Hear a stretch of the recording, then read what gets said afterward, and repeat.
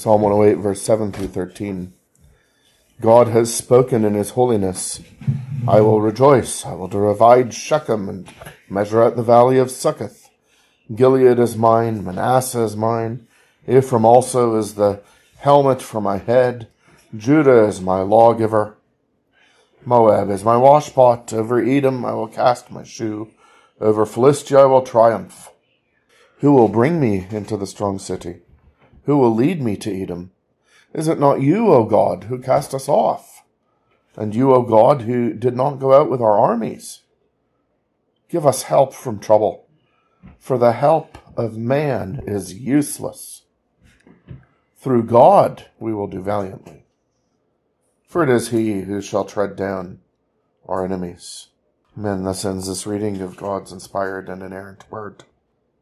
Psalm 108 combines the latter halves of two different psalms. The portion we had last week, verses 1 through 6, are also the latter half of Psalm 57. The portion we have this week, in verses 7 through 13, is also the latter half of Psalm 60. And here, as he is quoting this, he's taking it to address the casting off that he is currently experiencing. Verse 11, the trouble that he is currently experiencing, that the people of God are currently experiencing. Verse 12. And he's taken the two together. Last week, as you remember, in the first 6 verses, focusing on the character of God in himself and the plan of God in all of history to gather to himself a people who will praise him in that holy and great assembly.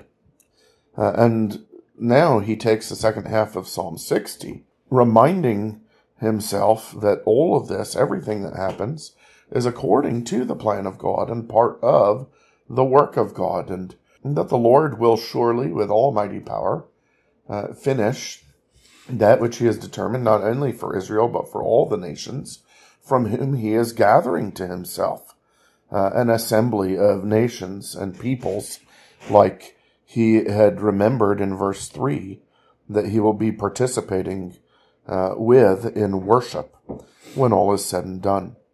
So when he says God has spoken in his holiness, verse 7, that's a reminder that what God says will come to pass. He doesn't speak like men do. He speaks as the holy God does. He speaks as the one who has in himself almighty power and who himself is unchanging. And when he finishes his work, he will indeed rejoice.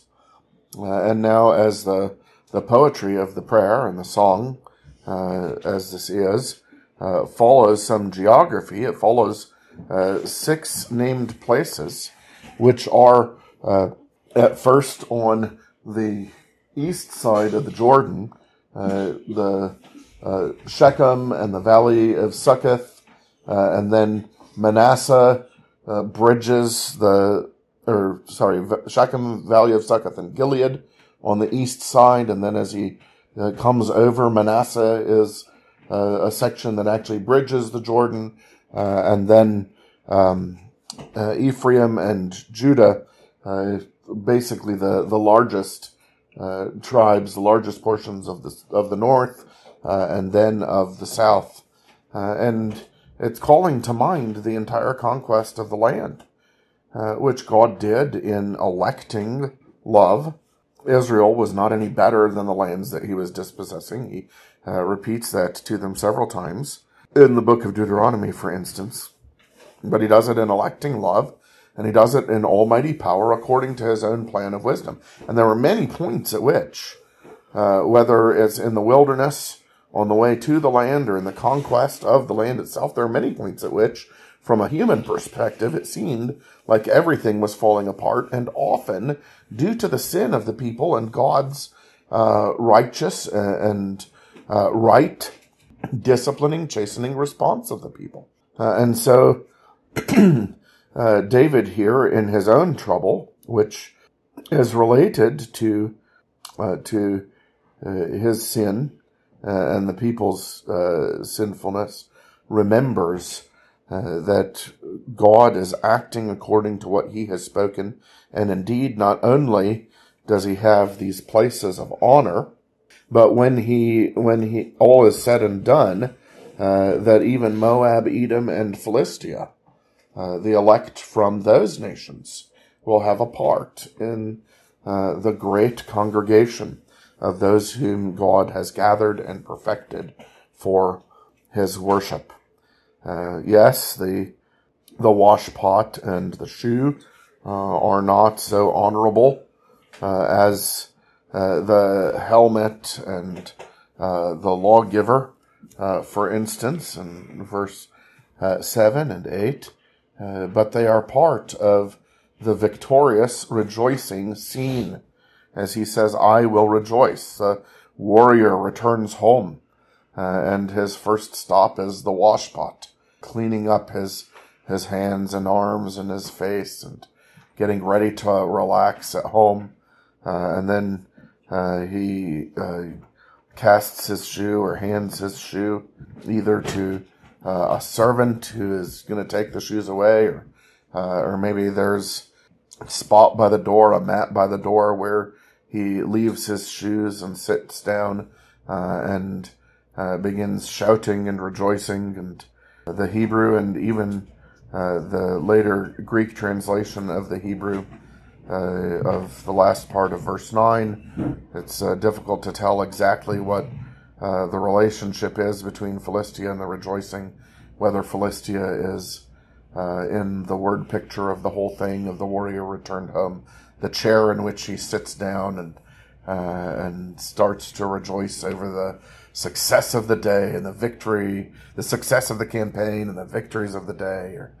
But the whole thing is positive with all of those whom he has gathered to himself, those who were his enemies, and Israel themselves, having been and conducted themselves as enemies, but God having subdued them.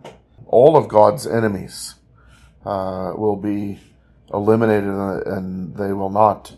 There will not be enemies in the new heavens and the new earth. That enemies are tread down, as it were, or subdued in one of two ways, either by his subjugating them, bringing them, gathering them to himself, in which case we still experience pain as he disciplines us.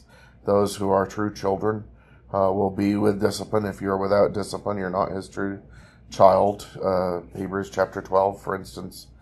So an enemy will either become belonging to him, a subject or a son who receives discipline, or the enemy will be eliminated by destruction, and there will be those who are destroyed forever by the Lord and by the glory, by the presence of the Lord and by his glory.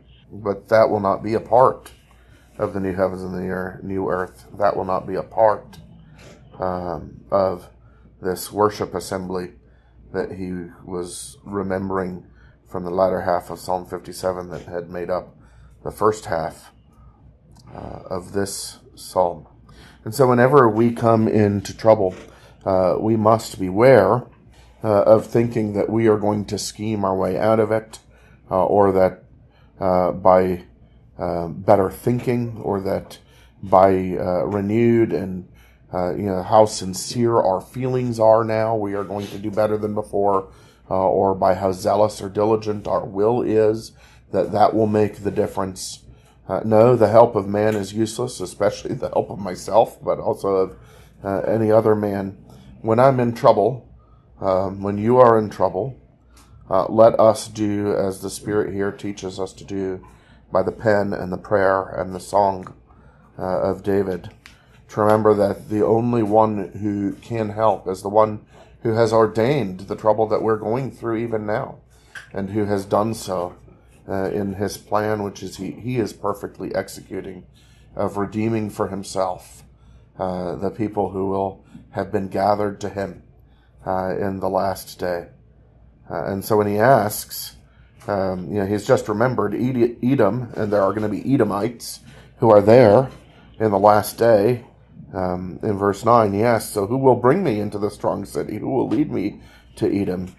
He remembers that our great hope, our great help, really our only hope, and our only help, he is the one who uses any of the other means, is God. And so when we feel ourselves to be under God's discipline, or at least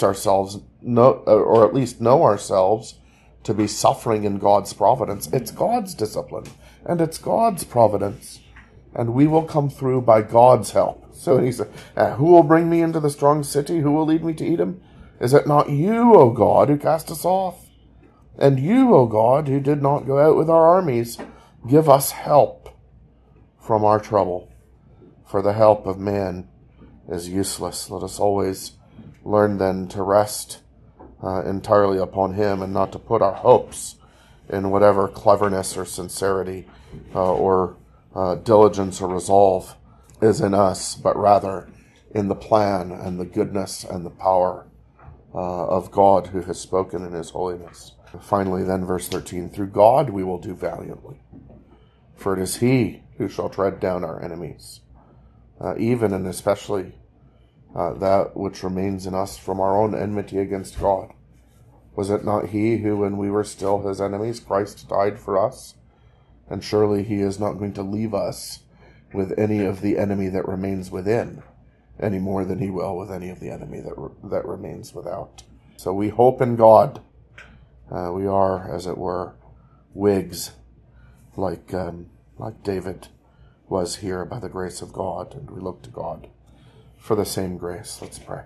Our gracious God and our Heavenly Father, we thank you and praise you for what you did in the conquest of the land, reminding us and showing us that you are almighty in your power, and your plan for how you will do what you have determined to do is perfectly wise, and that all of it is conceived in the love in which you're determined to gather a people to yourself. We thank you that this included not just Jews or Israelites, particularly, O Lord, as we around this table are from Japheth and from Ham.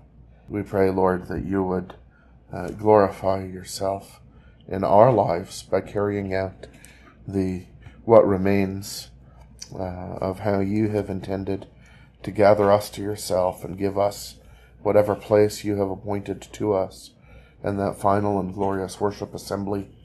Lord, we pray that you would help us in our times of trouble, and pray particularly for any in our family who feel themselves to be troubled just now, that you'd remind us that you who have chastened us are also the one who will help us, who will bring us through along the planned path by which you have intended to do so, and give us to be refreshed in our hope that is in you, and to know that through you we will do valiantly. Give us to submit to you and to your word, knowing that it is not by the intention or resolve or sincerity of our submission and obedience, but by you yourself and your own perfection as our help, that we shall be sure to come at last to the desired haven, to the desired conclusion.